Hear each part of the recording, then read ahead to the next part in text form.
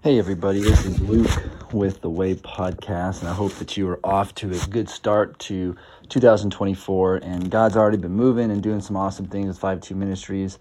We were able to raise enough support for a boxing ring, so we'll be adding that to the Valor Boxing Gym, and excited for just the fruit that will come to that, from outreach to allowing the kids to have something to look forward to compete.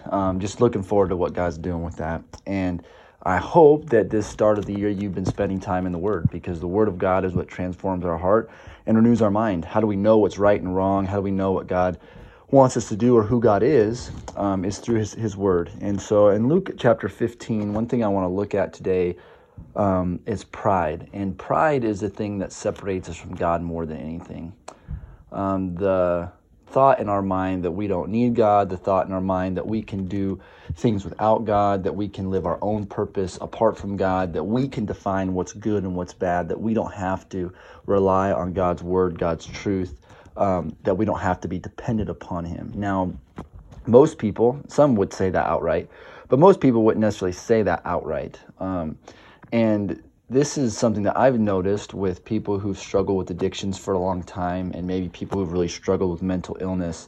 Usually they're pretty broken. And I've found that's partially why sometimes that's a ripe field for the gospel, is because there's a brokenness that even though there's patterns of sin and struggle, there's also a realization of I'm a sinner and I need God. Where oftentimes people who are successful, even religiously successful, don't really see their need for God. There's a lot of self-reliance and there's a lot of pride in thinking they're better than other people and thinking they've got it figured out. And pride is something that's in all of us. And this is something that we need to be careful of at every level, whether we're struggling with even believing in God. There's a pride in relying on ourselves. Whether we've been a Christian for a while, now there can be a pride in thinking, I've got it all together. I know what's right. And the Bible, when I read it, when I'm at church, it's not really for me. I'm thinking of other people and how I may use the scripture to help other people, but I'm not really evaluating my own heart. And I think this is really important. And this scripture shows a group of men, the Pharisees, who were very prideful. And Jesus is very good at confronting this throughout the scripture. It says in Luke 15:1, "Now the tax collectors and sinners were all drawing near to him, and the Pharisees and the scribes grumbling, saying, 'This man receives sinners and eats with them.'" So the Pharisees were frustrated with Jesus because in the Old Testament, when someone was ceremonially unclean, they could not worship God or approach Him. And because Jesus was seen as a rabbi and a prophet from many, the fact that He went to ceremonially unclean people and ate with them and ministered to them and loved them was offensive, because these people weren't clean enough to approach God. Now, what's interesting about this, a lot of people were ceremonially unclean, can't say that word this morning, because of the man-made laws that the Pharisees made. It wasn't necessarily what was in the Bible, but they had added laws in their interpretations of the scripture that caused people to be unclean that really weren't unclean. And so there's kind of a double standard here anyways. But this is what Jesus says to them. "What man of you, having 100 sheep, if he has lost one of them, does not leave the 99 in the open country and go after the one that is lost until he finds it? And when he has found it, he lays it on his shoulders, rejoicing. And when he comes home, he calls together his friends and his neighbors, saying to them, 'Rejoice with me, for I have found my sheep that was lost.' Just so I tell you, there will be more joy in heaven over one sinner who repents than over 99 righteous persons who need no repentance." So right off the bat, Jesus challenges them because He asks them to put themselves in the position of a shepherd. And shepherds during this time were almost all ceremonially unclean because they had to work 7 days a week. And because of the man-made Sabbath laws, that made these shepherds unclean. Now, the reason why I say man-made is because a lot of the Sabbath laws that the Jews followed during this time were interpretations of what it meant to rest. The Bible did give some stipulations on what could be done and what shouldn't be done on the Sabbath, but they added even more to try to be more specific on how to keep it. And as a result, there were occupations like shepherds who were basically disqualified. They were perpetually unclean unless they could find someone, I guess, to quote unquote cover their shift.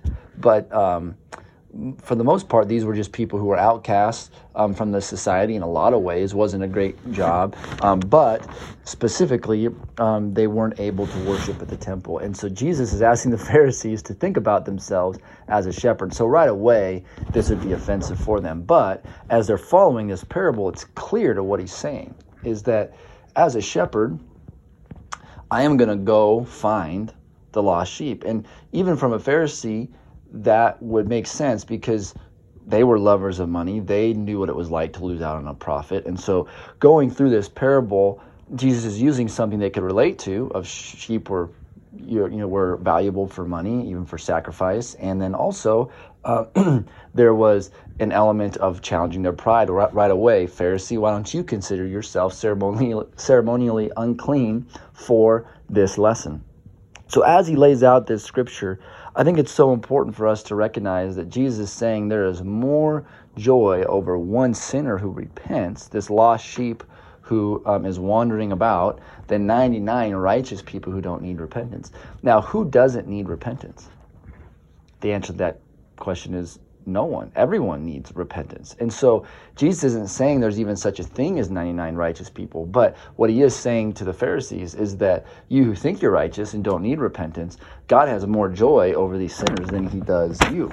That, in fact, you are the ones who are an offense to him. And so God has joy over righteous people who are made righteous by Christ because, for example, I would be made righteous by Jesus. And every day, in putting my faith in Jesus, I'm also repenting. I'm also turning away from my sin. I'm also recognizing that I need him. And so in order to be a righteous person, you also are recognizing that you're a sinner and recognizing that you need to repent. And so this really gets down to where is our heart at heading into 2024, or already in it.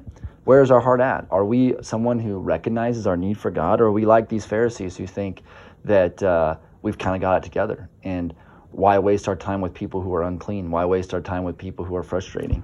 When, in fact, that's the reason why Jesus came. And I just think it's interesting, too, a couple little fun facts to close, is that sheep, not only would they wander and they could be eaten by predators, but found an interesting fact on sheep that they would oftentimes, if they got too comfortable laying down, so if they wandered and they laid somewhere and they got too comfortable, they could end up rolling on their side, and a lot of times that would cause them to panic, because if sheep get on their back, they can't oftentimes get back on their feet. And so as they panicked, a lot of times that would send them on their back. And if it was a hot day, a sheep could die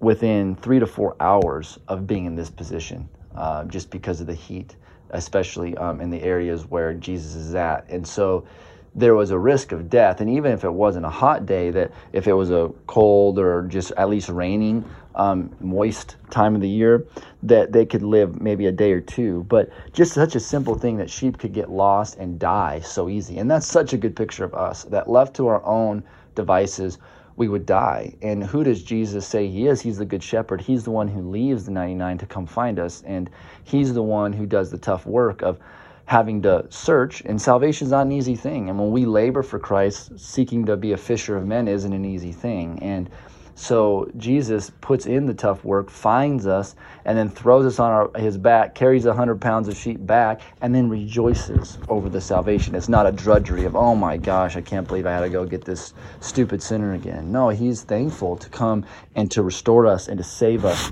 and for us to recognize our needs. So just remember, we are dumb sheep, and without our shepherd, we're toast. And we serve a shepherd who loves us, will leave the 99, and will come after us. But let's be sheep who just repent. We don't have to get super lost on our back, that we can stay close to the shepherd and abide in him and abide in his word.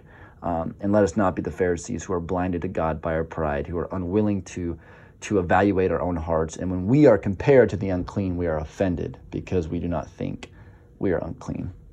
So Father God, we thank you for the beginning of this year. Lord, we pray that we would be transformed by the power of your word. And we ask you this in Jesus' name. Amen. And as always, if you want help in growing in the scripture to be discipled, reach out to us at www.52ministries.org. God bless you all. Have a great day.